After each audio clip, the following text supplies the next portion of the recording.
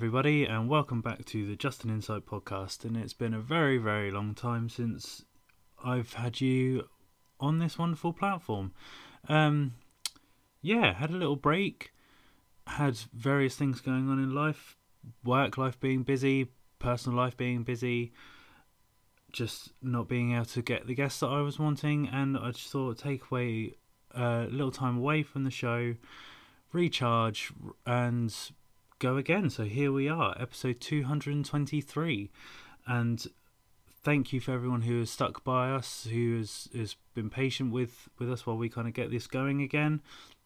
The original plan was to get this going again in October, but as I said, getting guests on the show didn't line up, so here we are in November, back in full swing of things, and just away we go. I'm going to keep this intro short and sweet because I don't want to sort of bore everybody with what's been going on with my life, and I'm sure you're here to listen to the wonderful guests I have rather than me babbling on about all my woes and so on and so forth. So we'll get cracking. So this week on the returning episode of Just an Insight, I am joined by a very dear friend of mine, bass player and vocalist of metal band Heriot, Jake Packer.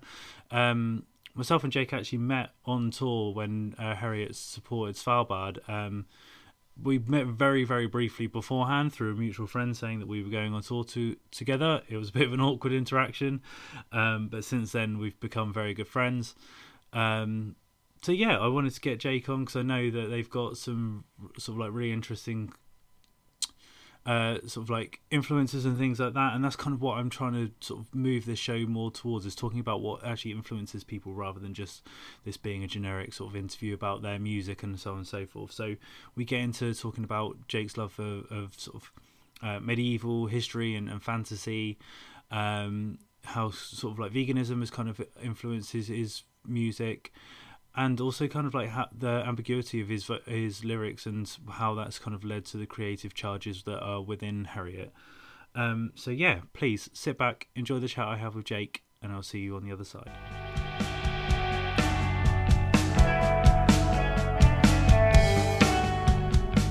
Hello everyone, it's been a while, and I'm going to be joined by a very, very lovely friend of mine who is absolutely fucking blowing up the world of fucking heavy music at the moment.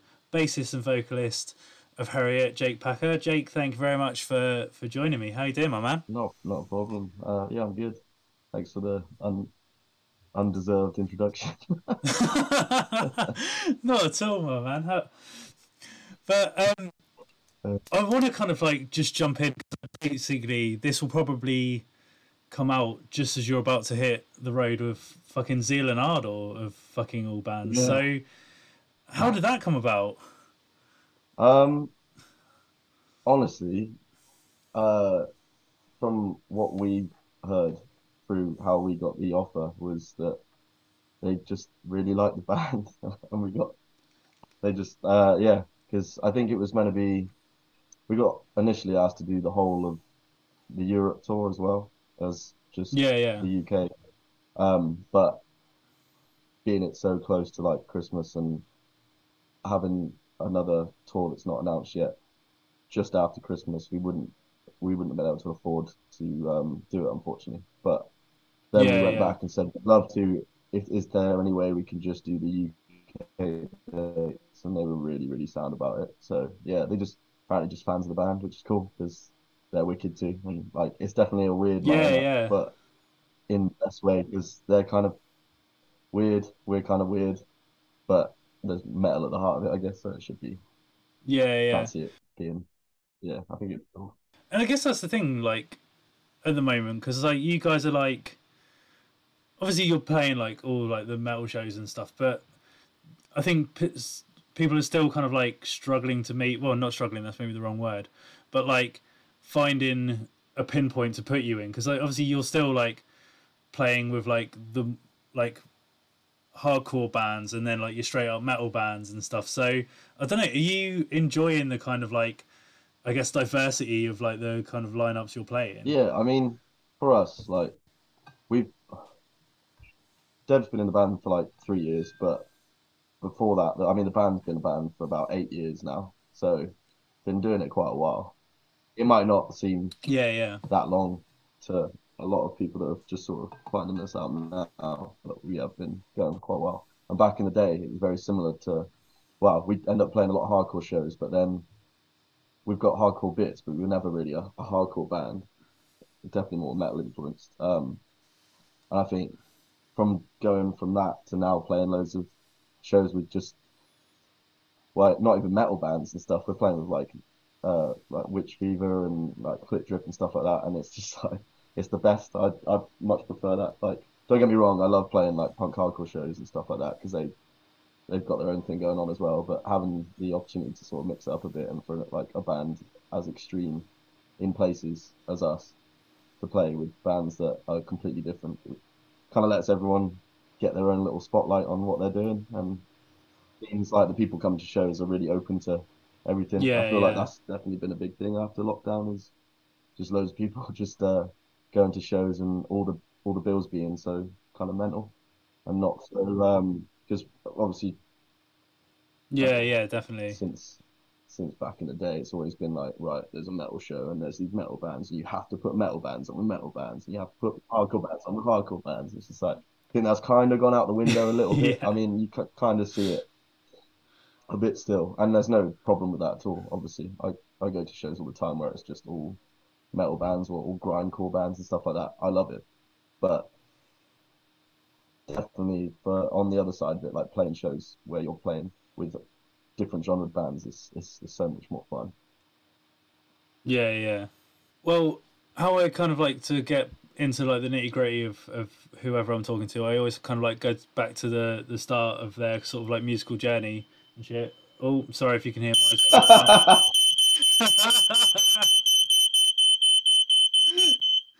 It's gonna be one of those because yeah, this internet's gonna probably cut out at some point as well. Housemates burning down the fucking house. Classic. But yeah, like, how did you kind of like get into like alternative music in the first place? Like, what was your kind of introduction to it? I've got. Hang on, bro. Right. Oh, geez, bro. Mate, you got dinner. I forgot they ordered pizza in it. Ian early was just like, "Oh, gonna get pizza. Do you want one?" I was like, "Oh yeah, go for it." And now I forgot, and now it's here. Sorry. That's cool, man. How did I get into it? I got quite lucky, really. My dad was in bands when he was like 17, 18. And then all through my life, he was doing bands. If they weren't like original bands, they were sort of cover bands and just playing in pubs and stuff. So from that and just being exposed to like metal at like, well, as long as I can remember, like Sabbath and stuff when I was like 7 or 8, like AC/DC and stuff like that. And then obviously as you progress, you crave the heavier stuff and find it out, and then someone shows you Slipknot one day, and then your whole world's open to some other stuff. And then like I remember my dad's mate that kind of got me into like the more extreme side of metal and stuff, like away from like the more classic rock and like UK British heavy metal kind of classic stuff. Gave me a hard drive with a bunch of death metal and like crust and grind and all this stuff on, and I was listening to it and then talking to my dad about some of the bands on there, and it was like Cannibal Corpse and stuff like that. And then my dad confiscated it off me. He was like, you need to wait a few more years if you're going to start getting into this stuff, because I was only like 12 or 13 at the time. He was like, you need to simmer down a bit. Like, I was like, but obviously I already knew what bands were on there, so I just got into some more extreme stuff, and then from there, just I think just I kind of got into hardcore and like punk hardcore stuff just from luckily getting to play shows with bands like that, and just sort of that's how I got exposed to that sort of scene, because I was definitely very much metal orientated. More like metal, so was it stuff. like, and then that kind of came in about when I was about 15 or 16, I'd say. So was your dad kind of like, not necessarily like introducing it to you, but was it just kind of like stuff that because he was playing in bands and was it kind of just like stuff that was around Yeah, the house? yeah. Like my dad's always been doing music, and since I can remember, he's always just been playing music and do whatever he does. He always has music on, and just like I think when I was about I can't say a specific age, probably 8 or 9, he gave me a cassette player, headphone cassette player, and he used to Yeah, yeah. burn cassettes off the radio and label them, and he had boxes and boxes full of these cassettes. And I remember he gave me one like it was like Deep Purple, Fireball, and stuff like that. And I can like really, really remember Sick. just those specific ones and like some Sabbath ones as well. I've just like just as a kid lying in the garden and just listening to listening to this music on this old like Walkman cassette player. But yeah, just stuff like that like kind of sticks with you, I think. And then yeah, just Because obviously, like, if he's was like doing bands and stuff, and obviously, I know it's a slightly different world, but obviously, how much like Harriet is kind of like picking up. Like, what's his kind of reaction to well what yeah, you're this is doing now? yeah. This is a funny thing because yeah, he's obviously super stoked on how well it's going, and but he's not really super into sort of heavy music. He obviously Yeah, knows yeah, where my influences have come from and how I got here, and he likes it and appreciates it, but he definitely wouldn't. I don't think he would sit down and put on the record, say, and just yeah, it's probably a bit too extreme in places for him, but it's not like yeah, this yeah, is yeah. my boy sort of thing. There he is. There he is. But no, like he's definitely just how crazy stuff's been in the last year. He's been pretty stoked. And sent his mum and that as well, Yeah, which is yeah, cool. Like, yeah, but I guess it's one of those things you don't really expect. Well, you just do the yeah, band yeah, 'cause you like doing the definitely. band, but if it starts happening, it's cool on top as well. It's like added bonus. But Yeah. yeah, been wicked. So you mentioned obviously like kind of looking out, well, kind of like going heavier and heavier progressively and stuff like that. But and you obviously mentioned like Slipknot and bands like Cannibal Corpse and things like that. But what were the kind of were they kind of like the main bands that you would say that like you gravitated towards when you were sort of like really seeking out music of your own accord kind of thing? I think they were like the more sort of mainstream. I mean, Cannibal Corpse wasn't like mainstream as such, but like definitely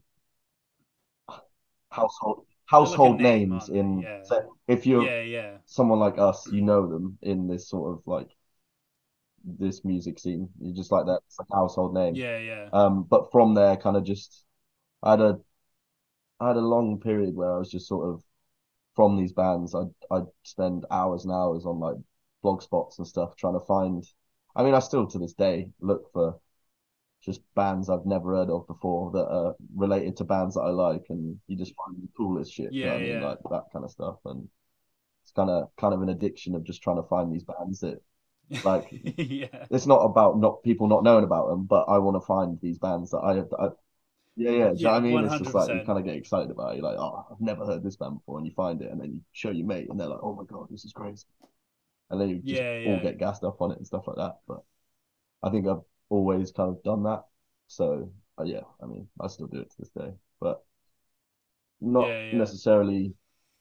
I mean, there's definitely influences of that kind of more mainstream stuff in when I was starting the band and bands prior to that. But yeah, I yeah, think I never really try and set out to start a band or to write songs like a band. I just, if anything, I'll be like, right, okay, I want to do a song that's kind of inspired by this band, and I'll listen to like 10 seconds of it, and then I won't allow myself to listen to any more because then I'll end up just copying it. Do you know what I mean? I'll be really, really yeah, yeah, careful with it. I yeah. kind of like little bursts of just, oh, that's cool, turn it off, never listen to it again, and then by the time I get round to actually like taking it in and having that in my mind while I'm writing a song, I've forgotten about it enough that it's my interpretation of what I thought I, and then that's Yeah, how it yeah, yeah. becomes not a carbon copy, if you know what I mean. 'Cause for Yeah, it's years and not you're years, not it's ripping so someone easy. off Like sort of thing. it was, oh, you know, I want to write a Slipknot song, and then you just basically just write a Slipknot song that already exists, and then you fall into that Yeah. rabbit hole. But yeah, definitely seeking stuff out that's kind of cool and just taking bits here and there and yeah, seems to work for me. And then in terms of you, obviously, like playing music, obviously, like most people know you now as kind of playing bass in Harriet, but like I think we've had a conversation before. Like, didn't you start like with guitar? Was that your kind of like first way in?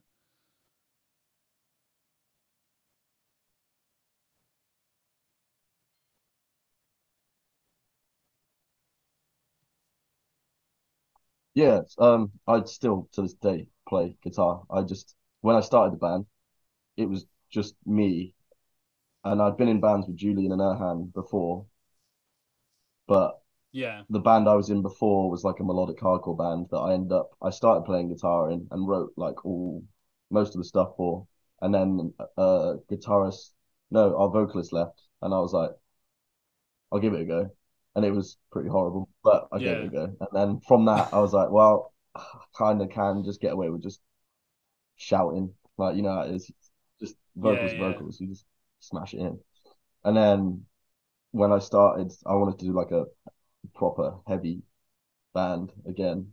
Um, I was playing guitar and writing all this music, but I didn't. At the time, it was just I wanted Julian and Erhan in the band, and that was like it was like a three piece, and yeah, I didn't want to just get. I didn't know any vocalists at the time that were my friends or anything, but I didn't really want to get just some random person in because I wanted it to be like mates band. It was like men, like, do you know what I mean? Just because it was the idea was to just play music with these two because we haven't done it in ages. So I took the I yeah. took the form and was like, right, okay, I'll play bass so I can do vocals because it's easier. And then that's how it's been since then. So I still do I do write a lot of the Harriet material on guitar. Yeah. I just play bass in the band. It's just how it is.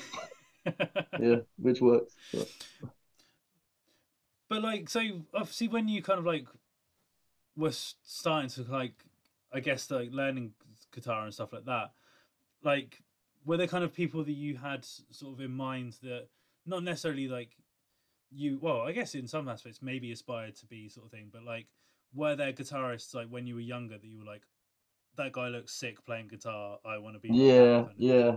There's probably a few to listen. I mean, when I was growing up, like from like the classic rock kind of stuff. I mean, and like the new wave of well, the British heavy metal kind of stuff. Definitely Tony Iommi, like Sabbath was like a big one for me, Mm. and like Angus Young from AC/DC, like just your kind of classic Yeah, staple yeah, rock guitarist. Like I think in like year five, I've got like a leaflet I made in year five of like my favorite rock guitarists, and I like drew it all in it and said why I thought they were cool and all this stuff, like you kind of classic stuff. But then yeah, as I like got into my sort of seeking out more heavy extreme stuff, I'd say probably like a big one for me was Roadrunner, the yeah, yeah. Roadrunner DVD thing. Have you seen that? The The drill no, in the vein, so or no, I can't remember what it's oh no. called. I think it was Roadrunner United. It was like a anniversary. You know the one where like Oh yeah, yeah, all the yeah, people yeah, from different bands on Roadrunner got together and start like did it yeah, as an yeah, anniversary thing. That was like a big one for me. So like Dino Gonzalez from like Fear Factory. I love Fear Factory growing up. Like that's another one that was on that hard drive my dad's mate gave me. That was huge. I mean, like yeah, even stuff like I mean Jeff Hanneman and Kerry King from Slayer. Like I got into Slayer super early. Well, I said you get into them when you want, but I was like 10 when I got into Slayer. And like since then I've just absolutely worshipped that band. I think that's it. But that was I just thought they were the coolest as well. Just like yeah, probably those guys. I mean Rob Flynn, Machine Head was cool. He just looked sick. Like yeah, the what is it, the Dynamo live vid, the 99 something, the classic yeah, with the yeah, cornrows and stuff like that. I'm a big yeah, sucker for yeah, like yeah, 2000s like metal core kind of and stuff like that.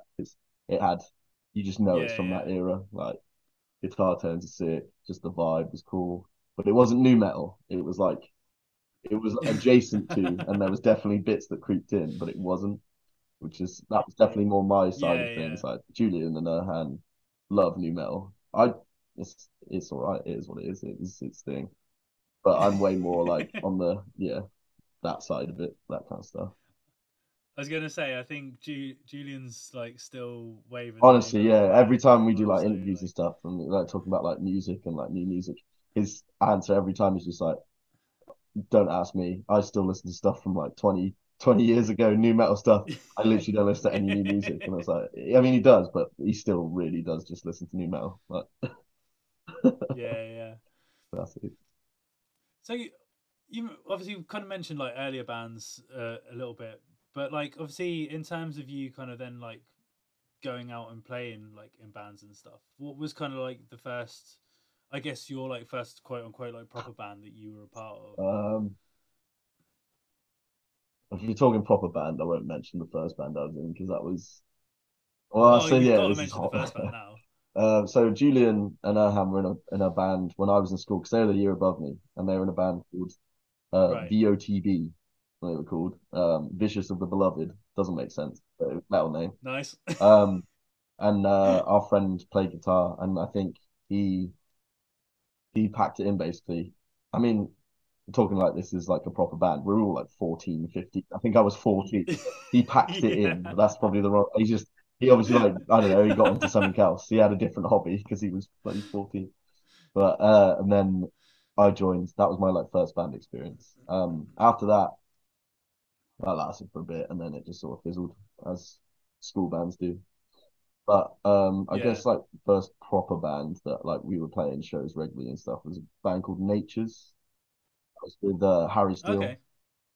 yeah, Yeah. and a few others. So like the members, I don't know, do you know a band called Rain, like Harry's other band? So yeah, so it's Yeah. basically Yeah. like Yeah.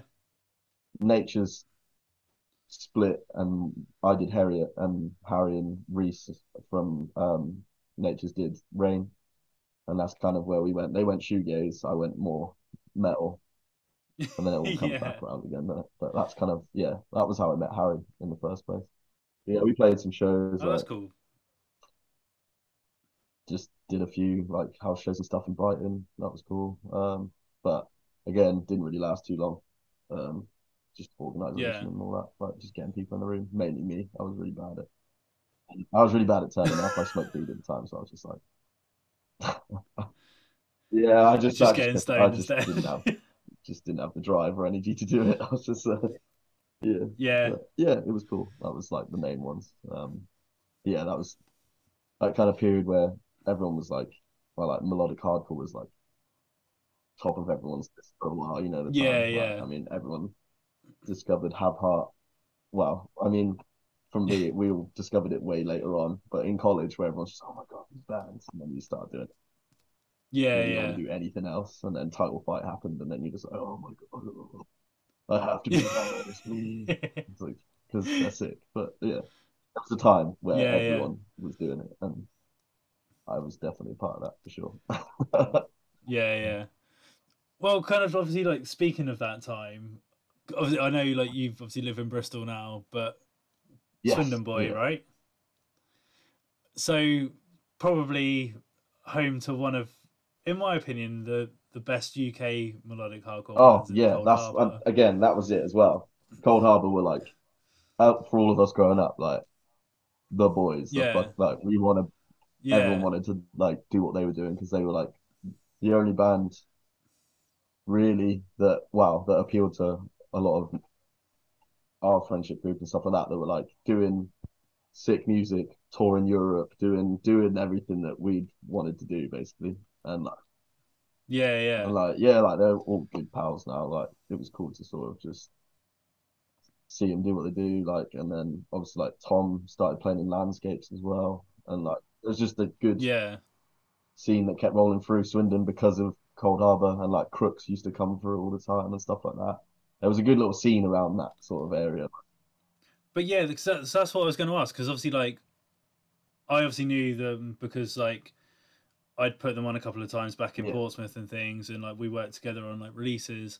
But like in terms of like hometown and stuff, like was there much of like a scene in Swindon and stuff? For like for like the more melodic hardcore stuff, I don't. I mean, I was when I knew who Cold Harbour were, I was probably still like 14. Like I think I was seeing them like 13, Yeah. 14. And as far as I can remember, there wasn't too many melodic hardcore bands or even like hardcore bands. But then again, I wasn't as educated then on the scene because I couldn't even get into shows at that point. I'd have to try and sneak into shows and Yeah. stuff like that. So like I was like you had Cold Harbour and there was another band called Sives. But then sort of outskirts, I guess, Crooks used to come through quite a bit and play because of Cold Harbour and Landscapes as well. But yeah, other than that, like Yeah. there used to be quite a good scene, like a metal scene. Because Swindon used to be on the map for like touring circuits back in the day, for a Yeah. venue called the Furnace and stuff like that. You get like annotations of an autopsy and like Enter Shikari back in the day. Loads of bands would come through, and then it just sort of fizzled out a little bit. There's a little bit more steam now. Yeah. But yeah, I think just because Bristol was so close, and there was a lot of surrounding areas like Cheltenham and like the kind of Gloucester area and stuff like that, that a lot of bands in Swindon, like in melodic hardcore or hardcore and metal and stuff like outsourced the scene from other nearby places. Yeah. I Yeah. think, yeah, and that's no fault to anyone in Swindon. I think it was just there wasn't enough places to play or enough people putting stuff on. Really, it's not like Bristol where there's so many people putting stuff on. There's like a really strong, tight knit. The scene was Yeah. tight Yeah. knit, but it wasn't as organized, I think, as somewhere like Bristol, if you know what I mean. Yeah. Yeah. But like, so like, in terms of you like attending shows, as you said, like those like maybe sort of Cold Harbour shows, you were a bit too young and like had to sneak in and stuff. But like, when you like started actively like going to shows and things like that, were you kind of more going to Yeah, Bristol and stuff like that, yeah. We or basically yeah, Bristol was kind of close by enough that we could get the train and stuff. I remember going to see. I think who's the first band I saw? First band I probably saw in Bristol, Rolo Tomasi at the Fleece. Probably about I swear down, no probably like way, that's a, God, I don't even know. I was probably like 15, something like that. Me and Han that's and hilarious. went, and it was wicked. And I bought like the records I used to have on my wall. Like, yeah, it's crazy. Yeah, stuff like that. I think I saw This Town Needs Guns at Thekla when I was like 14, 15. And then after that, when I got to like college out of school, we'd come here all the time because like the Fleece and stuff like that. It was like coming up to see like Balance and Composure, Pianos Become a Thief, Defeater, like Story So Far, just all these bands that we loved from like all the Yeah, blog yeah, spots and like Sophie's Floorboard and all this stuff. Like we'd come up here and just watch those kind of shows basically because they didn't really play in Swindon. Like it wasn't that kind of circuit, I don't think. yeah, Yeah. yeah. I think that's hilarious though that Yeah, Rolo was the first one honestly, because like come a when full circle we got moment. offered to go on the tour, it's still on a YouTube channel that I own. There's a video of me covering a Rolo Tomasi song when I was like 14, 15. That's Which amazing. is Please tell me you I told them didn't I this. don't maybe I did, but maybe I was drunk, but I can't remember. But I do need to, sure, yeah. It's online, though. It's online. that's that's cool. So then, in terms of your kind of like, I guess sort of like progression into like where I guess more where we're at sort of now kind of thing.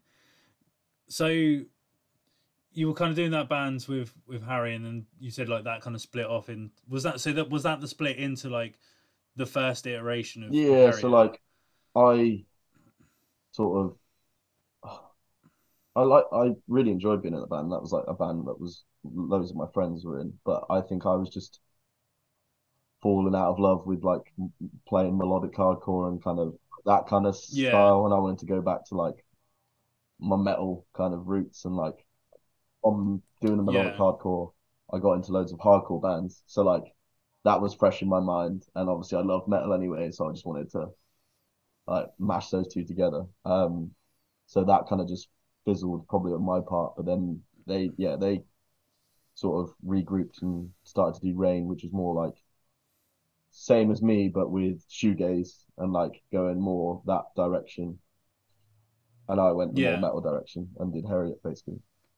that's kind of what happened. Yeah. But yeah, which is cool because I say through that band I met loads of my mates that I still like, some of my best mates today, kind of thing. And we're just doing different stuff now, basically. So.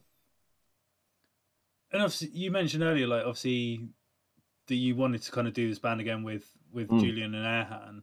So how did you kind of first meet those guys? Was it because you said they were like so that was that first band, that VOTB band. That was how I like in school. I used to hang around with like people a couple of years above me in school because metal guys and like just do you know what I mean? Just like people that listen to metal and stuff. They were all older, so that's who I am.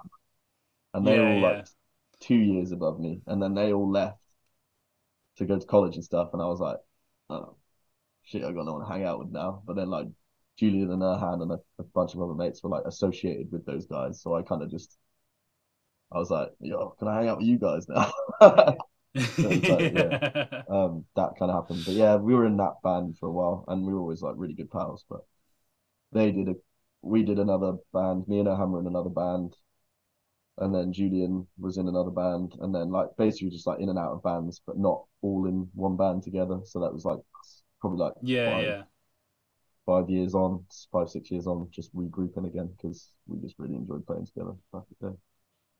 Yeah. And then obviously like so in that kind of I keep saying like oh mate my smoke alarm's gonna go again now. It's all good. You have to get some editing on this one. I'm fucking leaving it in. It's fucking hilarious. But like yes, I keep saying first iteration, but it's not an iteration because the band still existed. But I guess in those like early sort of moments with Harriet, like what was the because obviously the sound changed a lot, and I know that like the three of you specifically have kind of like said in like other interviews and stuff that you kind of don't consider that Harriet, even though it is Harriet. It's like definitely an older version of. I mean, when I started writing the first Harriet stuff, I think I was like 17. So, and I was smoking weed and I was super into my like doom, stoner kind of metal, that kind of really slow sort of stuff. And that was kind of my mix coming in with like the hardcore stuff as well. So the sound was completely different. So all the influences that I have today for the band that it is today were still present, but those took prominence back in the day for when at the time, just because of how I was in like I guess my social circles and stuff. That was like I just loved listening to like more doomy, slow stuff. And then I kind of not grew out of, but like that part of my life kind of stopped, and then I stopped listening to like the stoner, doomy, kind of crusty stuff, and got back into my kind of classic roots of like the kind of metalcore, hardcore stuff, which is then why the band sort of took that turn. But I think it's just because that first we did that one first EP, like the old EP, it was so long ago, and like even though we were a band and we released that, we were still a band a long time after that. And we were writing loads of music that didn't sound like that at all then, but we just didn't record or release any of it. And then when we finally got round to it, Deb had joined. So then we were like, right, so let's bin all this again and restart again. So it just took, it was like a lot of just wasted time, I guess. But it all paid off in the end, and we eventually got to where we are now, kind of like sound-wise. But it's all just a excessive journey to get there, I think. Everyone just was like, oh, it's such a different sound to what you were doing now. But I mean, we put that out, and there was like 4 or 5 years in between that and our first release with Deb. We wrote so much music in that time that didn't sound like that. No one heard it. Do you know what I mean? So that's what happened. But, yeah. So like in that like early days, you say like you will kind of had the more sort of like doomy sort of sound to it. So what bands were you kind of like pulling from when you were kind of writing? I mean, Sabbath straight up, because that was like main influence today, but like more current ones, I guess, like Bong Ripper, like God, I can't even remember the names of bands now because it was such a blur, the whole thing. Anyway, like Thou, stuff like that, kind of just really heavy, doomy, crusty stuff, like Sleep. Weed Eater, big one. Love that because I think they were 3-piece as well. So I was like, I want to do Weed Eater, but with fast bits. But that was kind of the vibe. Nice. And stuff like that, basically, just all that kind of crusty doom stuff. Say, I like Conan as well. Yeah. But yeah, I can barely even remember the stuff I was listening to back then. Again, it was one of those where like I say, I used to delve through blog spots and just places on the internet that I could find these like really out there sort of doomy stoner bands. So I would never like remember the names of the bands. I'd just find them, create a playlist, and then just put it on and be like, yeah, just indulge in it basically. And then obviously, like you said, like there was obviously this period of time where you were still writing and stuff, but it never kind of, it was music that never saw the light of day. But like obviously in that period of time, you went to Bristol, right? So is that I moved to Bristol. I've been in Bristol for like 7, almost 8 years now, I think. Yeah. So yeah, I was like 18, almost 19 when I moved to Bristol for uni. I didn't move to Bristol to do uni. I just did uni so I could move to Bristol. If you know what I mean. That was the easiest way to get to Bristol without, well, you get accommodation and stuff. Like basically, like it gave me the chance to be here for 3 years, make loads of friends, learn where everything is, and just like get comfortable in Bristol. That when I finished uni, barely, that I knew Bristol enough to stay here, and that was always the plan. So, but yeah, that's it. I think that was another reason we were quite slow with stuff because I think we were just playing. We played so many shows between releasing that first EP and then like Deb joining, but we just never released any other music. We were just like writing music and then just playing it live and not recording it.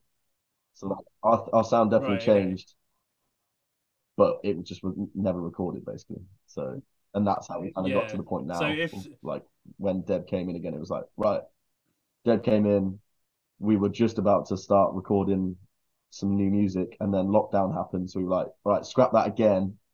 Let's start writing newer stuff that we can then put out when we can start doing shows again, and like stockpile a bunch of stuff so that when we can play shows again, we've got a bunch of stuff we can just release as and when. Sort of buy some time because as a band, you don't really get that much time that we had in lockdown to sort of catch up when you have to play shows all the time, and like you want to play shows all the time. It's hard to sort of get together as well as that. But so when you went to uni, was it what did you study? Was that yeah, cool. So that's what I'm gonna say. Like we'll shift into that side of things because I think obviously people that know you like well know that that's a string that you have to your bow, that like you do like recording and engineering and stuff like that. So but like how did you kind of get into that side of stuff? Again, my dad, he before I was born, it was still in Swindon. They lived in another place in Swindon, and he had a studio, like a home studio in a shed in his garden. And then when we moved house when I was born to a slightly bigger house, there was a spare room that he turned into a studio, like a home studio. So I was just sick,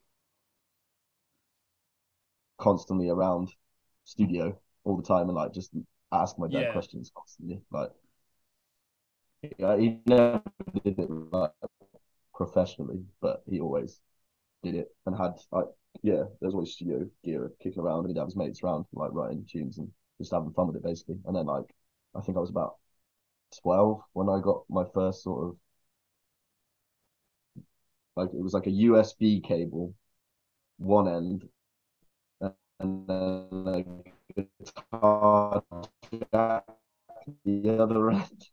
That's what I had, and like it just meant I could record guitar into my laptop. So I did that, and then from there I just sort of taught myself. Yeah. So oh, it's frozen. Hang on. One sec. I can't hear you. There you go. But yeah, so it was like guitar cable to USB. I had that. It meant I could record guitar. Got this free program that I could start recording music. So I was just started recording and learning how to produce and record music basically. And just sort of did it through YouTube videos and all that stuff.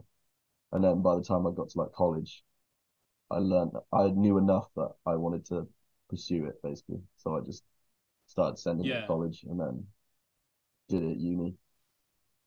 I didn't learn too much at uni, but just from being at uni meant I met and being in the band. I think the band was more beneficial to the whole recording and production side of things because it was just always going to be a part of it. So it just meant I was doing it all the time, like with writing Yeah, songs and yeah. like creating full demos and all that stuff. Like just learning doing it like that and recording bands. Like I think I recorded first band I recorded. I was probably like 14, and it was this band from Bath called To the Wolves, and they camped. Why do I I recognize that name? I'm not sure.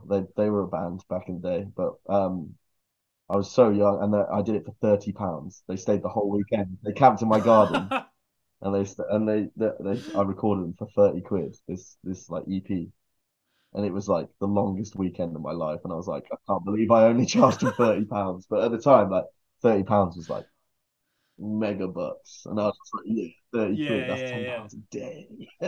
uh, There's so many sweets and stuff. Like I was just like, this is crazy. And they like camped in my garden and like stayed over for the whole weekend, and it was just a lovely, horrible experience. But Does it still exist anywhere, do you God, know? I don't know, probably somewhere. I have to find it. If I find it, I'll send it. Yeah. Uh, Yeah. yeah, did that, and then I think I recorded when I was in college. I recorded a band called King Voir.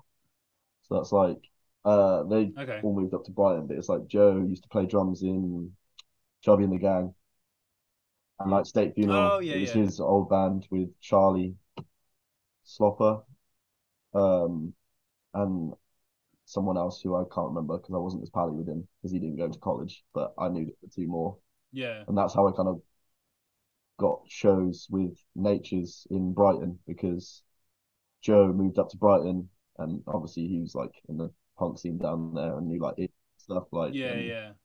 we played a few shows up there, like house shows and stuff, and like that's another thing. Harriet played a house show um with Falbard in a kitchen about 8 years ago as well.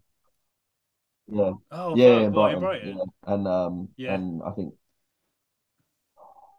I want to say Max Tom or I think it was Max and Tom from Narwhals turned up, and we were like, oh my god, oh, this is crazy. It was just mental. Yeah. And yeah, it was just like it's all funny how things come full circle later on, where you just end up meeting all these people that like you like played shows with back in the day. That getting to do the Yeah, Svalbard tour yeah. was funny because I remember watching, sat on a wall with Joe outside in the garden watching through a kitchen window. And it's just like yeah, it was crazy shows, but it was really fun. But yeah, Was that was it that was a oh South. fuck, I can't remember the What was it called? South Coast Noise Society shows. The guys from Yeah, yeah, yeah, Grindhouse, which yeah. is so when I moved to Bristol, I started a label, a DIY label called Slow God Records, which is then turned into what I now call my production stuff, which is Slow God Audio. Yeah. But at the time, I had some like mental health problems and stuff, so I was taking some time away from uni. So I was just at home all the time. I was like, screw this, I'm going to start spending my student loan money on like buying stuff to make cassettes at home. So I just started putting out a few Yeah, yeah. bands from like uni and like putting out like Grindhouse and stuff like that. And yeah, just got in with those guys and started playing like house shows quite a bit, which is cool. I'm just doing that Yeah. kind of thing. I just always have a vivid memory of that house. So the band that I was in before I joined it played Yeah, that house, and the our drummer, obviously, like as I say, this was before I was in the band, but he was like something had happened, and like obviously that kitchen's yeah, it quite was tiny, ridiculous. um, and somebody like bundled into the drum kit and like basically broke the snare Right. stand. So I can't remember if it was like Franco who used to live there or someone else that used to live there. Basically, for the second half of the set, just stood with the fucking snare That's so, drum, like just like above his that head, is like kneeling literally down, so the the most fucking that drummer could do it. house show thing is like literally I just remember Yeah, like being deaf afterwards because all the cabs were on the kitchen side And like obviously back then, like I mean even now I still don't often, but like ear protection, and we were just like everything up, could barely even hear the drums, and like it just blasting both ears, one cab ear, and like it was just crazy. But like yeah, it was good fun though. Like, they were fun shows. Like played a few in Cardiff as well. Mate Tom Kirby, who was pals with Grindhouse, that's who we met them. Did a few. That's the first time I met Sean actually, and it was Spring Break we played with. Do you remember Spring Break? Yeah, so like that's the first time I met Sean. And played that house show, which was cool. Yeah, it's just good fun. I missed the house show. It doesn't really happen anymore, does it? Or at least really. I just obviously not getting invited if it does, but but that was it was a really fun time where like there was at least 3 or 4 every few months that we could kind of jump on and do, which was cool. I think it kind of fizzled out because you kind of just needed one person that really didn't give a shit about his neighbours or the council or police. I was going to say, and I think because unfortunately we're getting a lot older now. Yeah, so no one's no one's that reckless anymore. Yeah, can't really get away with that. No one wants to lose their house, basically. Yeah, exactly. Yeah, exactly. It's not the time, but it was a good time. But like, the reason I kind of wanted to bring up like your sort of like the recording production side of things is obviously like just because it again like it's something that maybe not necessarily people know about you and things, and like I know more recently you've been recording some like local bands to like here. Obviously, you did like Perp Walks stuff recently. So, is there any other stuff that you've been working on recently? I mean, with band being so busy, it's hard to find the time because as much as I'd love to do it as a full-time job, as my job other than doing the band, the work's not always there, so I can't just commit to it and then hope that it'll be fine. I'm trying to do that now, but yeah. So Perp Walk, me and Tom Weeks from Knowles did that together. We're actually mixing it tomorrow. Other than that, when I had a studio, which I had briefly for about 6 months until there was a mold problem and we had to just sack it off basically. I recorded well, I actually get like drums and bass and some guitars down for Chewing Glass Collective. You know those guys? Yeah, like Dan. Oh, sick. Yeah. And so yeah, that's kind of in the background in the works, but obviously I lost the studio, so that's turned into more of a Dan's now recording all the guitars and vocals by himself, and then it's going to just turn into more of a mix and master project. And Tom's reamping the guitars, so like. But other than that, as much like I'd want to do more, but it's finding the time, and especially not having a studio anymore. If stuff comes up that's cool that I have the time to do, I will. But I'm just mainly taking on mixing and mastering stuff these days, just because it's quite a job to do it on your own, which is why I've started doing bits with Tom, which is fun. I'm really excited for this Perp Walk record though. It's wicked. I think people are gonna really like it. It's really cool. It's like grungy flex. So sick. Get around it. It's like like Exit Order meets the Flex meets Nirvana, if that makes sense. But it's honestly it's cool. It's cool. That's a weird mix, but yeah. I'm really excited for that to come out. Because obviously, like you mentioned that, like not having a studio and stuff at the moment, but is that something that you're like kind of looking into, or is it just if the opportunity arises? Arose again. I mean, I was looking for about 3 years to find a spot, and then that one came up, and then it fell through. So it might be it could be another 3 years till something else, like especially with just with the band sort of becoming more a main sort of point of my life now that I'm working less, so I haven't got the money to pay rent on a studio. Like I'm subletting a room for God's sake. I'm just like sort of getting by these days just so I can do the band full time. So yeah, as much as I'd love to one day have a studio again, it's not on the cards anytime soon. I've got to kind of just focus on the band really, which is cool. That's what I got to do. But yeah. And just to kind of like stick on work sort of stuff for a minute, like again, people that know you will know this, but obviously you work at currently work at a vegan kitchen and stuff, and like have kind of worked in kitchens for a while and stuff, and like obviously before we kind of had this conversation, I said like, oh, are there sort of like certain things that you want to kind of touch upon that kind of influence your life, and you said like veganism is a big sort of part of that. So like in terms of like I guess the chefing side of it, like was that something that you just kind of fell into, or was that something? Yeah, so when I worked in Swindon, well, when I lived in Swindon, sorry, I got a KP job when I was like 15, and as anyone knows, if they work in hospitality, you start KPing, and then they're like, "Oh, can you peel this box of spuds?" And then you end up, you work your way up, and then you end up being a service chef and all this stuff. So I've never done any other kind of job like retail or anything like that. Like I'm not built for that. I got face for radio, so so I was like, right, okay, I can do this, and I do enjoy it. Like, so when I moved to Bristol, it was like the best. It was good because it was a skill that translates well to Bristol because there's so many places that were hiring for chefs and stuff like that. So when I moved to Bristol, I started working at the Volunteer Tavern, and I learned a load there because I was still learning the whole time. I wasn't like a good chef, but from then I've been doing it for like what now, like 10 years. And then I did that for a while, jumped to other places, and then sort of ended up at Three Brothers Burgers. I don't know, it was Bristol, and then from there, I was vegan then, and they didn't have a vegan or veggie menu really, so I created the whole vegan veggie menu at Three Brothers. Oh, that's it. Which was cool. That was fun. Like that was definitely not for someone that doesn't. Chefing's not like my full time like life career that I want to do forever, but I do really enjoy it. So, but to have the opportunity to do like a full vegan menu somewhere was a bit mad, which was fun and definitely a challenge. But I really enjoyed doing that.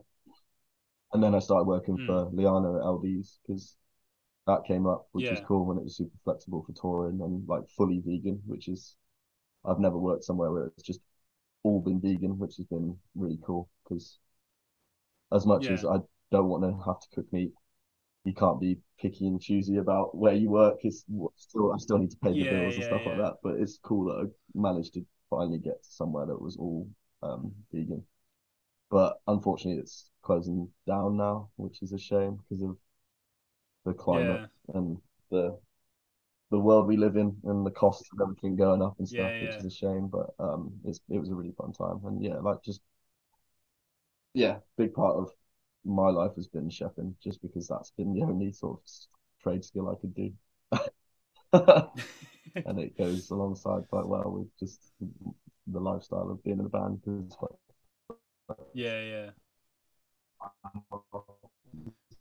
like that.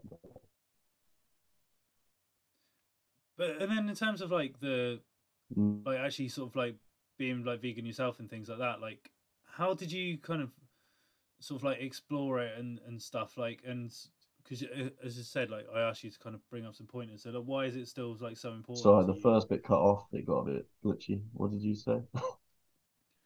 I just said, so like in terms of like you kind of exploring sort of like veganism and deciding to kind of become vegan, like how did that sort of side of things enter your life, and like why is it so so I think when I moved to Bristol, I did still eat meat, but not much anyway. And I think just from being a student and like the expenses of being a student and like living and stuff, it was cheaper to just not buy meat. And a thing for me was like it wasn't like I didn't I wasn't like I didn't feel like I was missing out by not eating meat. And then that was kind of my like, well, if I can do this anyway, then why not just go the whole hog? And I went vegetarian, and I was vegetarian for like 4 or 5 years, and then I think I've been vegan for about 4 years now. So veggie for like 7 or 8 years now. But yeah, I mean the vegan thing, it just was a kind of natural progression from when I went veggie. I never like went back and like swapped between like, oh yeah, I'm veggie, but then yeah. every now and again I'll have a chicken wing or something. It was like if I do it, I kind of scare myself into just sticking with it because that's just how I am. And I was just all right, yeah, I'm veggie now. But yeah, I mean, definitely over the last like 3 or 4 years, it's definitely been more apparent with like sort of publications and stuff touching on like the sort of environmental, like all the environmental stuff about just. I mean, I'm not a preachy vegan. I won't like get annoyed at someone because they're not vegan, but I do respect people that kind of will have a vegan meal once a week or like, do you know what I mean? Just sort of people that understand it and respect it and just sort of they don't get annoyed at you for being vegan. You don't get annoyed at them for not being vegan because of the world we live. Do you know what I mean? Everyone has their own things and stuff like that, but I do think it's important, and I like animals, and I don't, I would I'm not. That's it. I'm not like super clued up on being vegan, but it literally boils down to it's a slightly better thing for the environment, and I just wouldn't eat my pet dog. So why would I eat a cow? Yeah. You know what I mean? Like that's what I got into. I was just like, animals are cool. Pigs are sick. Like I don't want to. Come on. Like I'd much rather have a pig to like hang out with for the rest of its life than eat a bacon sandwich that lasts 10 minutes and it's like that's whatever. Like, I mean, I think the life's a lot more valuable than the product, and you can kind of the way like well, even just the time I've been veggie and vegan, the amount of products out there now that you can kind of I say I'm not preaching, but you can be vegan. It's not like it's not hard. It's not that That's it. I'm not preaching, but it's not hard if you really wanted to give it a go. Give it a go. It's if I can do it, right. I'm not a slim built man.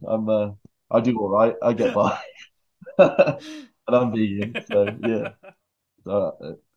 it's just yeah. I don't know. It kind of fell into my lifestyle, but I yeah. enjoy it. And I guess like as you say, like now, like with sort of like the options and stuff that are available and things like flipping back to like the music side of things, like that like makes obviously like with touring and stuff. I think like I remember when like the first couple of tours that I did when I was like a lot younger.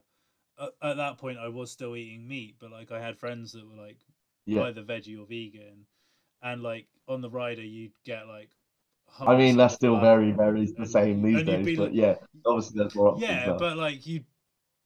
But yeah, that's what I'm saying. Like you'd be lucky to get that in those days. It's a given. Like now, yeah, like, that's it. Yeah. It's so much more. You almost get angry if you exactly. It's like no, I don't want to eat falafel and hummus 2 weeks straight, but I'm appreciative that is an option that gets thought about. So I mean, that's cool.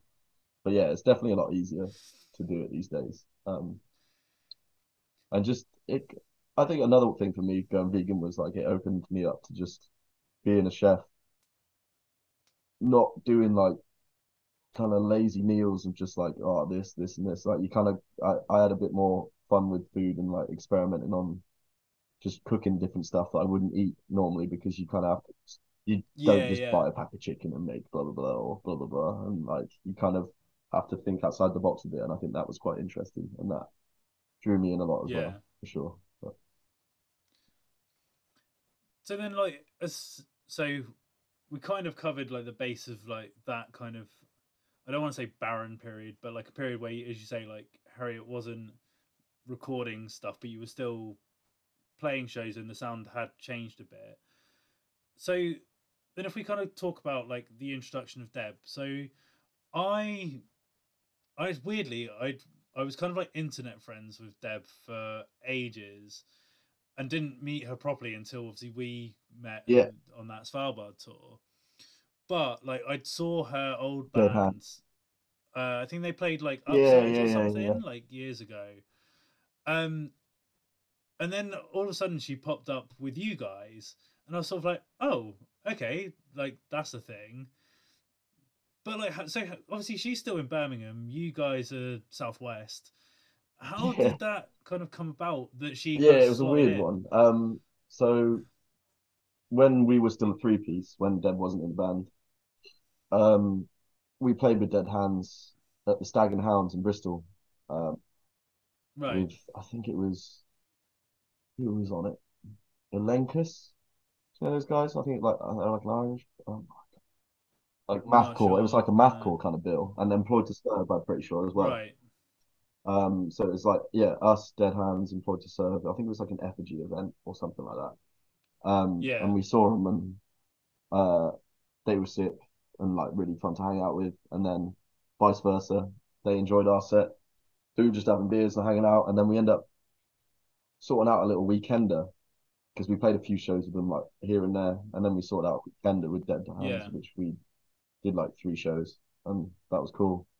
And then yeah, I think just from just playing shows because we were kind of on the same circuit at the time, doing that, blah blah blah, and then I think Dead Hands was kind of fizzling out a little bit because of other commitments, like life commitments and stuff, just as things go. And Deb messaged Erhan like thinking about starting a new band if like any of you guys are up for it. And then Erhan spoke to me and Julian, and we were all just like, "You can start a new band, or you can just join ours if you want," because we're not really like tied to any particular music right now because we've just been playing shows and writing and playing the stuff live, but not we haven't released anything in such a long time. It's kind of like the kick Yeah. up the arse that we needed to sort of kind of get back on the horse and take it a bit more seriously again. And Yeah. obviously we said it's like I mean like the so Deb came to us, so like we said it was like I'm in Bristol, those guys are in Swindon, you're in Birmingham. Are you sure? Are you sure you want to do this? She was like, yeah, it's cool, and it Yeah. just Yeah. worked out. Bless her, she's been I mean, we don't get together as frequently for like band practices and stuff now because we're playing all the time. So we don't need to. But back in the day, Yeah. yeah, it was like once a week. She'd drive from Birmingham to Bristol. Those guys would drive from Bristol because I don't Yeah. drive, and we kind of just Bristol was the hub for us that kind of Yeah. stuff. Yeah. But yeah, that's just kind of how it happened. And then we'll say we did one little weekender before lockdown. That was like our first shows with Deb. Bear in mind, she was Yeah. in the band like 6 months prior. We'd been writing new material and getting a set together so we could do this little weekender, but we hadn't actually put anything out yet. And then Yeah. lockdown happened, so that was that. And then, like I said, we spent the whole of lockdown just sort of passing ideas between us and getting stuff ready for if and when things went back to normal. So that's kind of how we Yeah. got Yeah. to what 2 years ago, and then from then we've just been doing that since.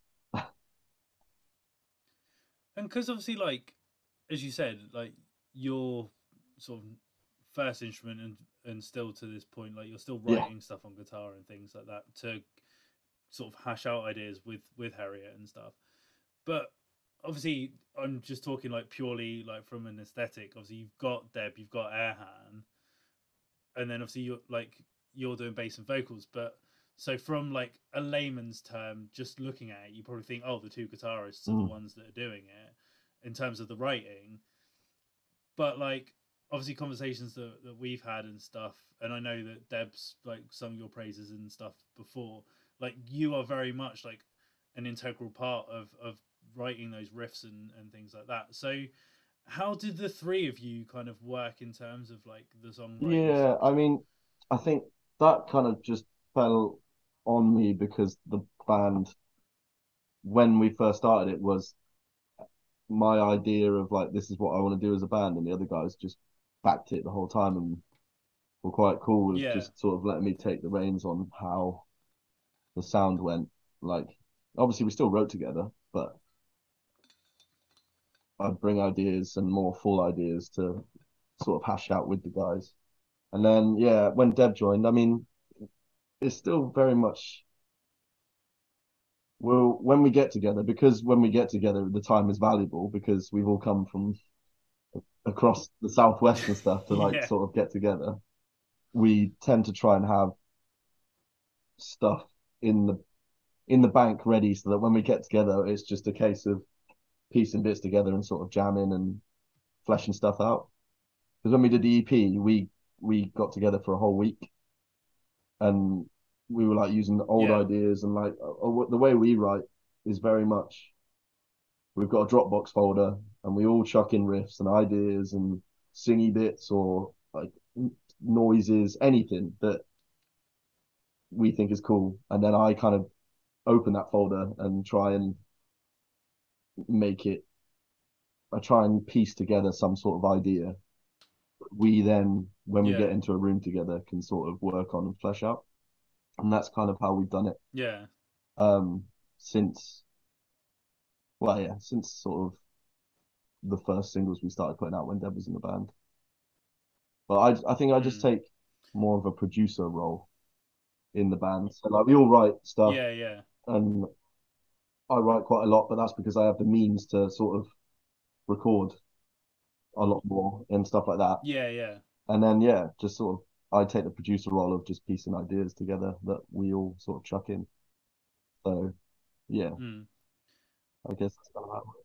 And then in terms of like the like lyrics and stuff, like again, because obviously since Deb's joined, that's added that absolutely different dynamic in terms of like vocals and stuff.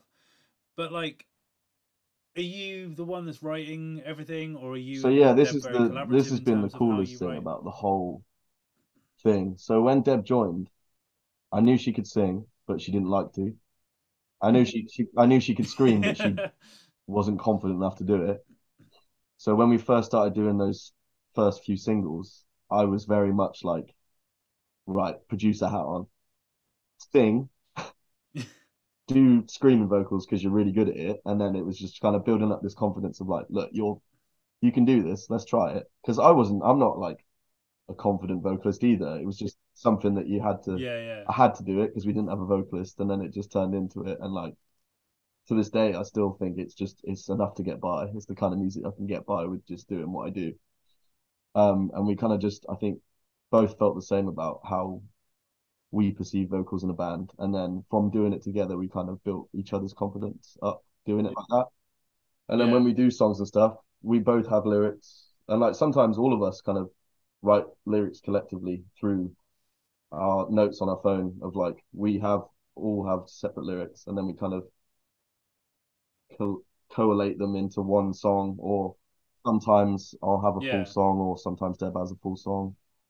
But when we do write separately, because we obviously have our own bits, we make sure that we're very conscious of what we're writing about, so that like if we pick a topic or an issue or whatever we're writing about, we make sure we're both on the same page so that then they fit together in that sort of sense. But I think we've most of the stuff we've written for the band lyrically has been me and Deb doing it together, because we record vocals together when we do it.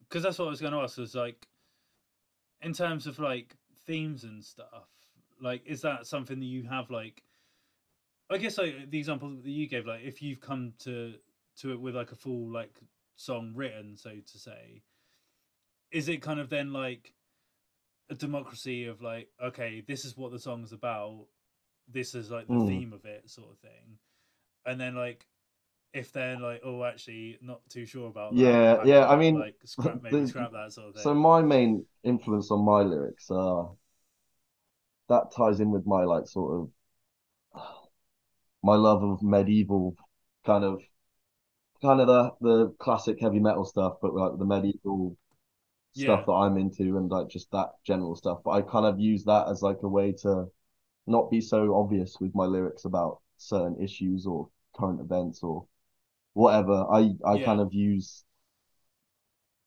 medieval kind of settings and like the more barbaric side of stuff back in the day, not back in the day, like centuries ago. Like I compare that to sort of like the barbaric stuff that's going on today, if you know what I mean. And that helps me sort of write about current things that are going on without getting too political, so they can kind of be a bit more interpreted by people however they want, and they're not just. I'm very much, everyone has their own opinion, and I don't want to be. I stand for what I stand for, but I'm not. Do you know what I mean? Like I don't like.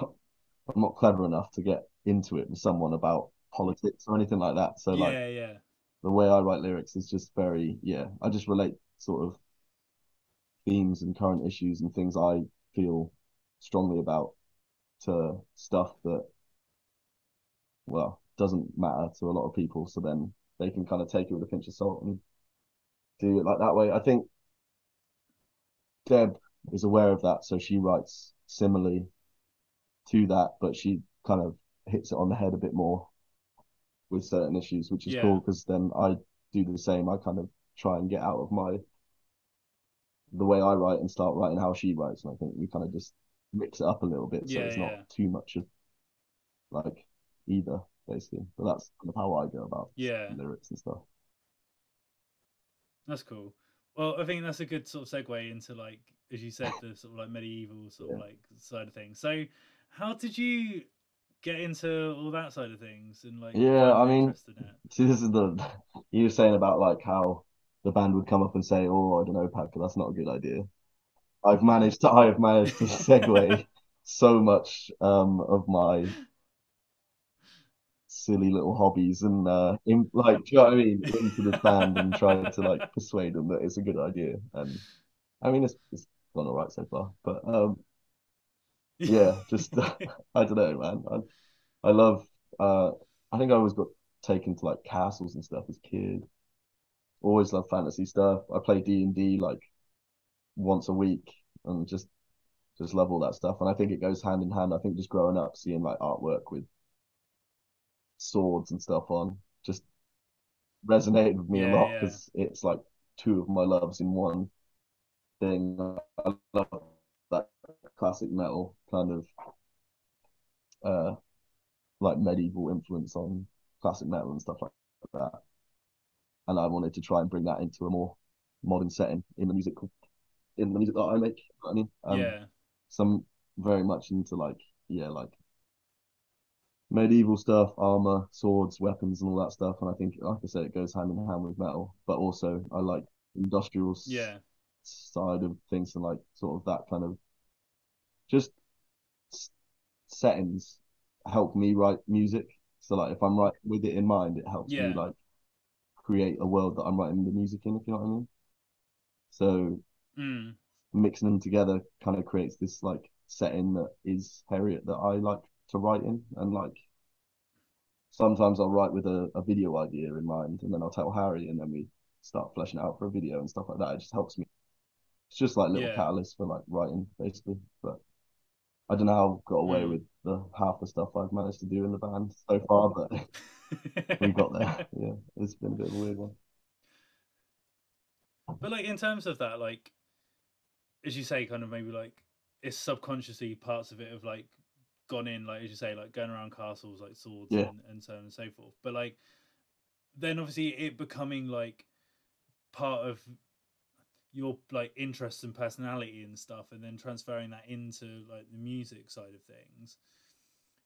Have you kind of like, I don't want to like studied up on medieval history and things like that, but I guess kind of going back to what you were saying earlier, is like relating stuff that happened centuries ago to like current climate and kind of blurring those lines.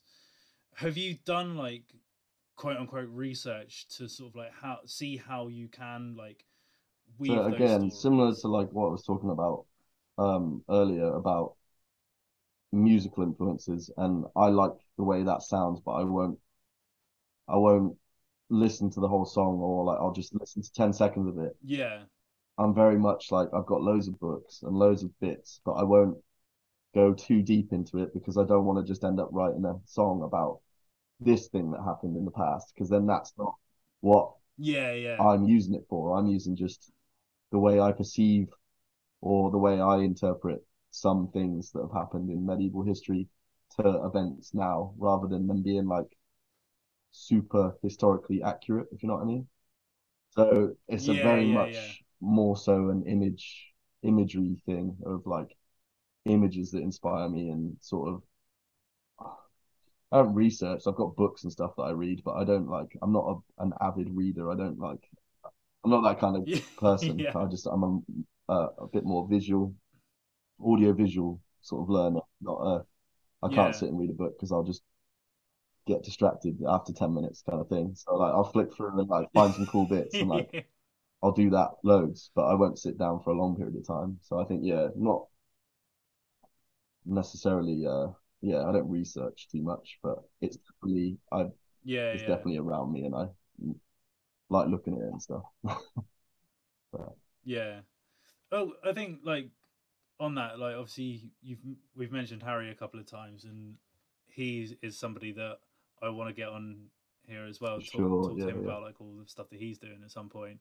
But obviously, like he's very much like almost the unofficial 100%. fifth member of Harriet at this point, and like because obviously like I know that a lot of your ideas are kind of like the what's created, like I guess the aesthetic of Harriet side of things, as well as like his style of like videography and photography and things like that.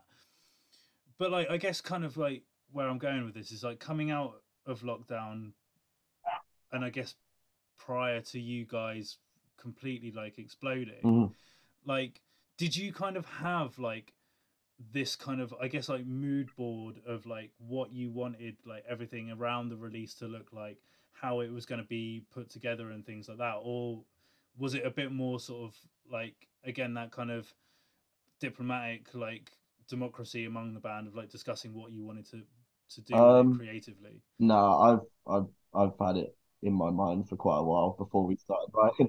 Like I've always thought it'd be quite a cool way to sort of approach a band because like with the way Harry's sort of style and videography works, it kind of isn't necessarily what you would uh coincide with, say, like the sort of imagery and the medieval stuff that I'm into.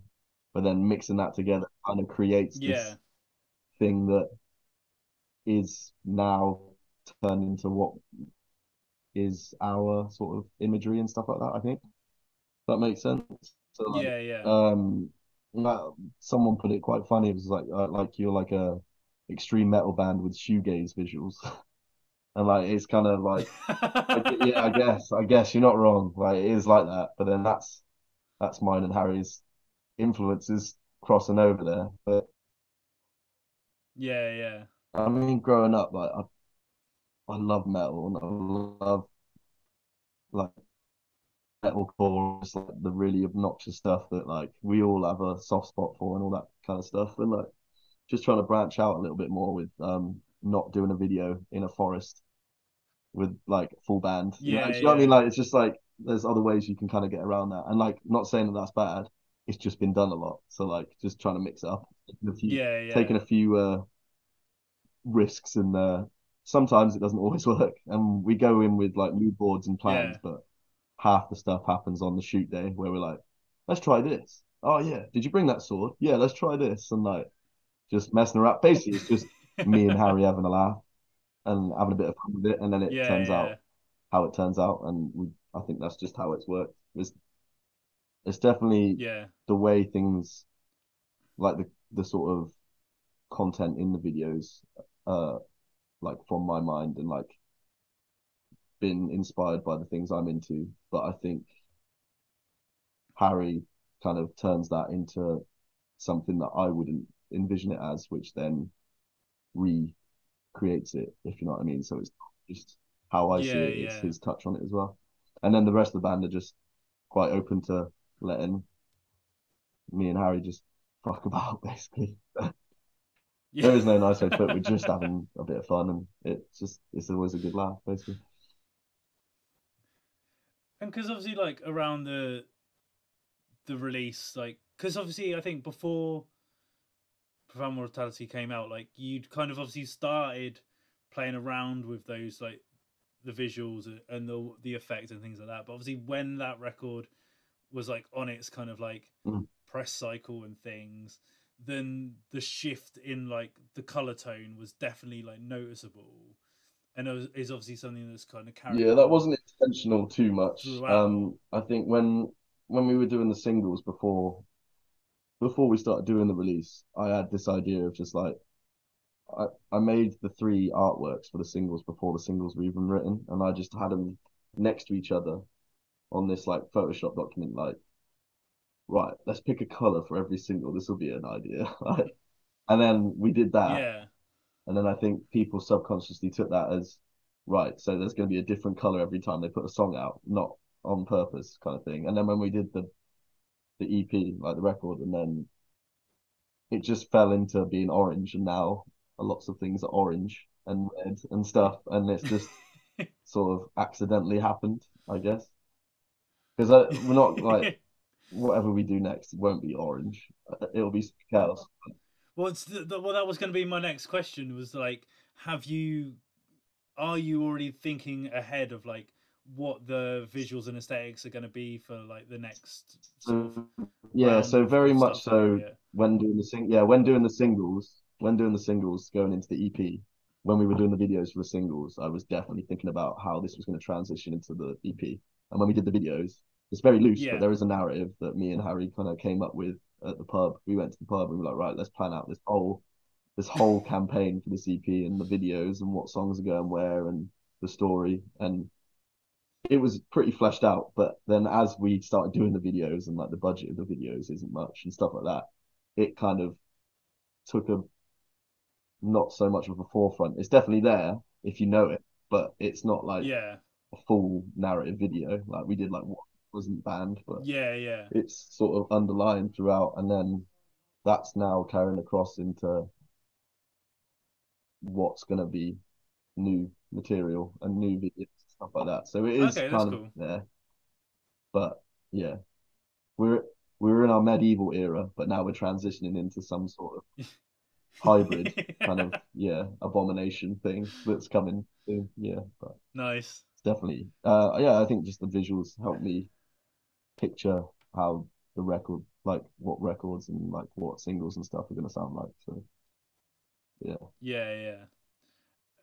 And obviously, like we started this conversation, obviously talking about the tour that you're about to embark on with Zealand Ardor, but like this year in general has just been like a fucking wild year for you guys. And I think like every time I see you in person, I'm just like, dude, how the fuck was this and stuff, like just talking about how like nuts your Yeah. year has been.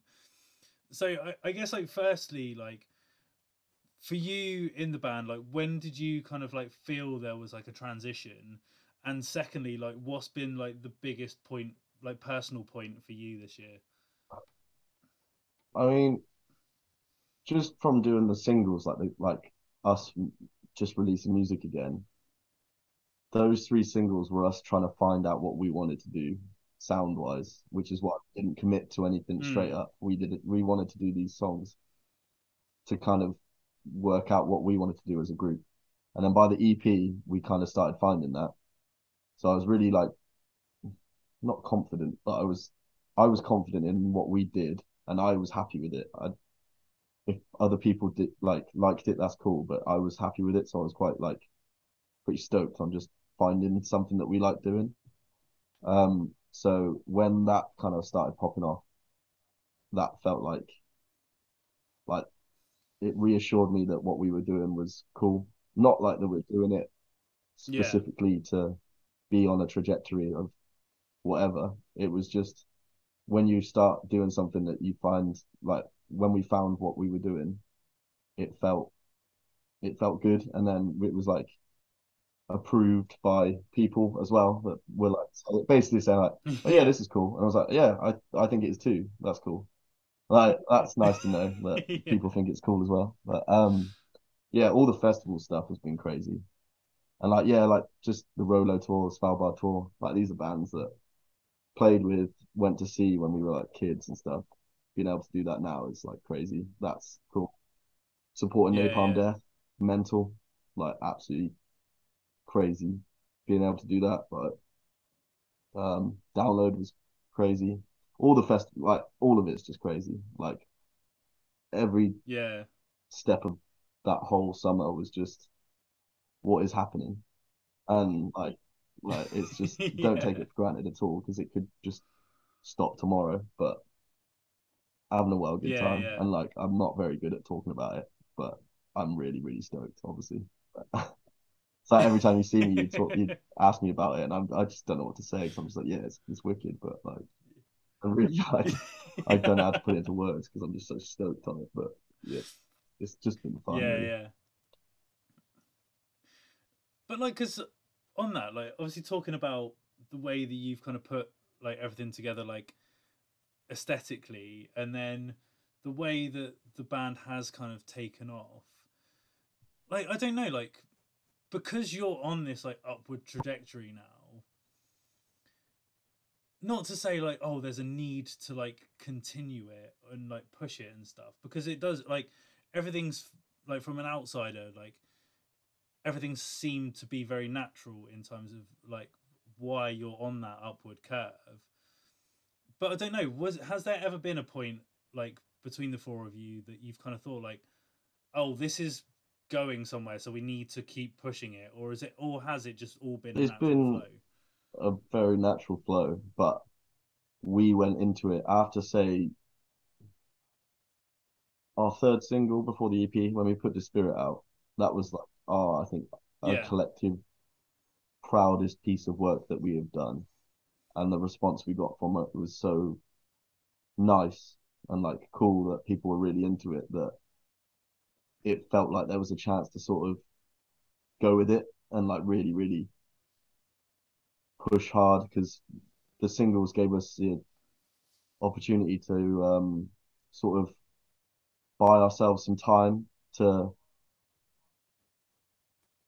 try to word it, but like plan ahead for not a trajectory of like we want to do this, then this and this and this, but just keeping the momentum up is really, really been crucial to how things have sort of gone, I guess. It's just been busy. You just have to keep busy. After lockdown, when there was no gigs on, you just have to be there all the time. You just have to be putting stuff out, content, anything. Just be in front of people all the time and just play shows. And I think just from playing all these shows, they've led to better shows, and then those shows have got us festivals, and yeah, it's been very natural. But then I think just as we've gone, it's I don't know, it just sort of happened really. But we're very aware that being consistent and like keeping up content and just making sure nothing drops off is very very important to how the momentum goes. Because if we stopped for a little bit, you just get lost in it because there's so much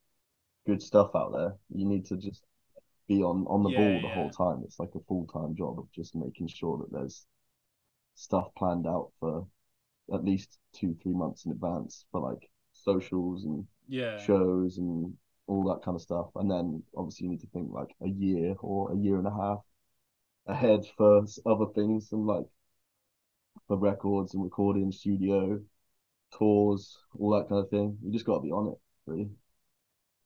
But that's the same with anything, I guess. But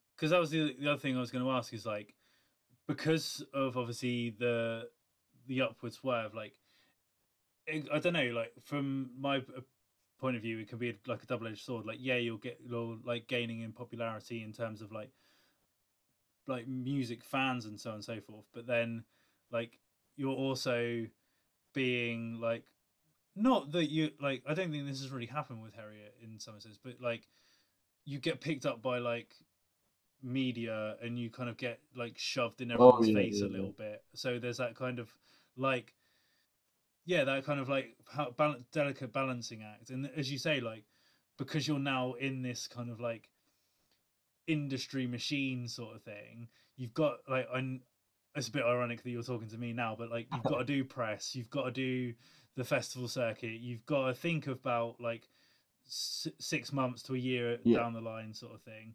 You've got to do like whatever event and things like that. So I don't know, like from your perspective, do you like enjoy like the industry side of it, or is that just kind of like like a necessary evil to sort of progress the band? Yeah, I mean, I think a lot of the progression of the band as well has just been the scene that we're in as well, because there's so much coming up that everyone's just after, I keep saying it, but after lockdown, the noticeable difference in the amount of people coming to shows, the amount of like bands coming out of nowhere, and like just how supportive and friendly the fans and like people going to shows, like the bands have been to everyone. It's all like this cycle that I think that it's a lot easier to push that momentum faster because everyone's just it's like a way, it's like a boiling pot that's like before I feel like it was a lot of a lot slower process, whereas so many people are just into it a lot more now that it's a lot easier to just sort of build something in a lot shorter amount of time. But I mean, the press side of things is like I haven't got a problem with doing press. It's fun. I like talking to people about like what I'm interested in and like why I do it. And, like the same goes with like talking to people that are interviewing and doing podcasts and stuff. It's like just talking to people about what they like and then having shared interests in stuff, like just talking about music and stuff like that. It's just like just talking to like-minded people about stuff. It kind of, that's what it turns into for me. Like it is a necessary, I wouldn't say evil, but it's definitely, you know what I mean? I'm not going to slate it because we get some, like, it's obviously helped with what we've been doing, but yeah, I haven't got a bad word to say about press, but it's just there and it's cool. And obviously all the people that all of the like the writers and the people that are doing the press and like all the photog like there's so many cool people doing it all as well. It's not like it's quite like you say, like the machine, but the machine is built up with just loads of like, instead of like they're not in a band but they do this instead, like just, you know what I mean, like being someone in a band is the same as being a writer at a magazine. Like it's just all a person that isn't a part of the scene and not, do you know what I mean? It's hard to explain, but no, I fully get what you mean. Like, because I think that was like before, like I did bands myself, like because I don't play a fucking instrument. Like I was always like very much like, well, how can I contribute? That's it, yeah. And that's like, exactly it. Like we're all just contributing to this thing we all love. That's how I see it. It's just like if you make videos, you take photos, you write for magazines, you like do sound, lighting, anything, like playing a band, all of the stuff. It's all just, we're all just doing it because we like it. we like keeping this thing that we're a part of going, basically. And it wouldn't work if one of those weren't there, if you know what I mean, because it all kind of just revolves around itself and like cycles around, basically. That's how so like I'm not fussed with doing press or not. I enjoy doing it because it's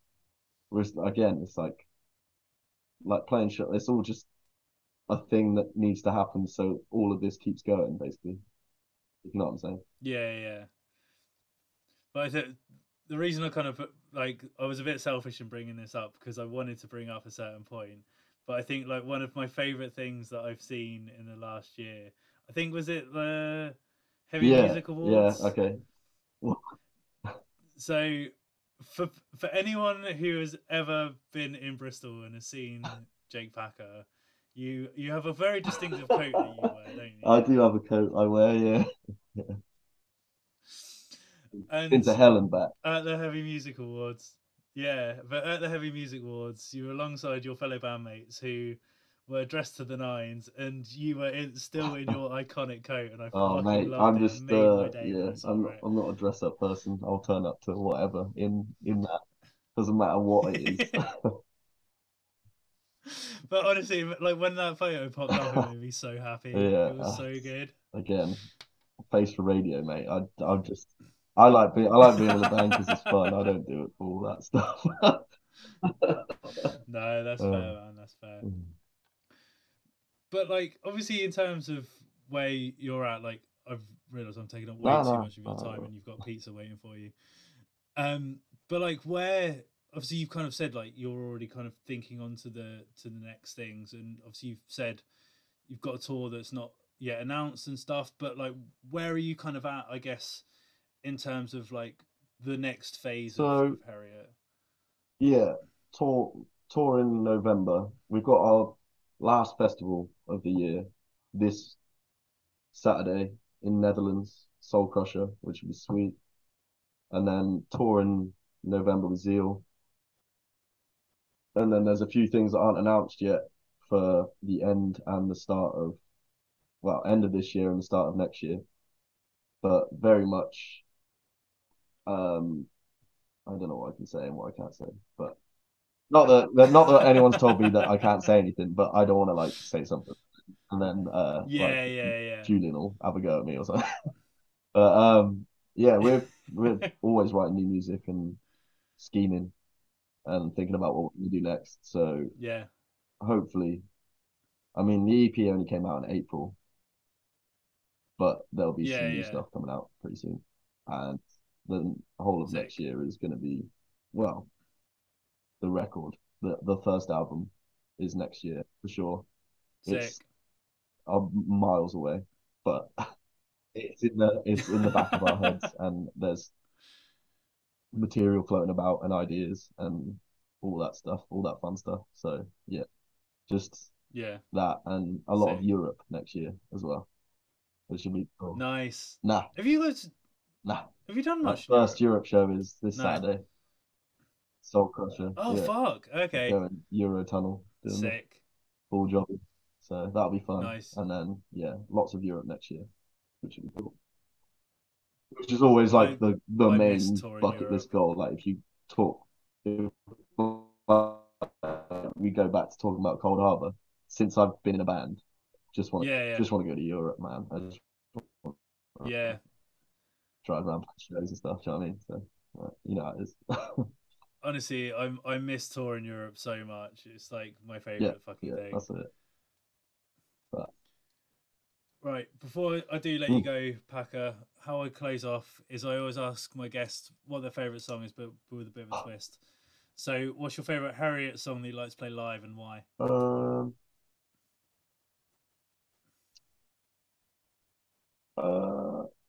Probably Near Vision. Yeah, it's fast. Yeah, it's got a riff in it. It's like a minute and a half, and I wish it was longer, but it's not because it is. But that's fun. Yeah, it's just got all the bits. It's quite fun. And it's got a mosh riff at the end. Sick. Yeah. Happy days. It always goes off. So it always what goes more off. could you want? Yeah. Sick. Well, Packer, thank you very much for joining me. Really appreciate it. Yeah. I'm sure I will bump into you at some point soon, but if not, I will see you at Zeal and Ardor. Are you going to the Pinch show? I might see you there then. Yes, yeah. Sick. Tidy. Right. Alright, so man. Take it easy, my dude. Bye. Cheers, bye.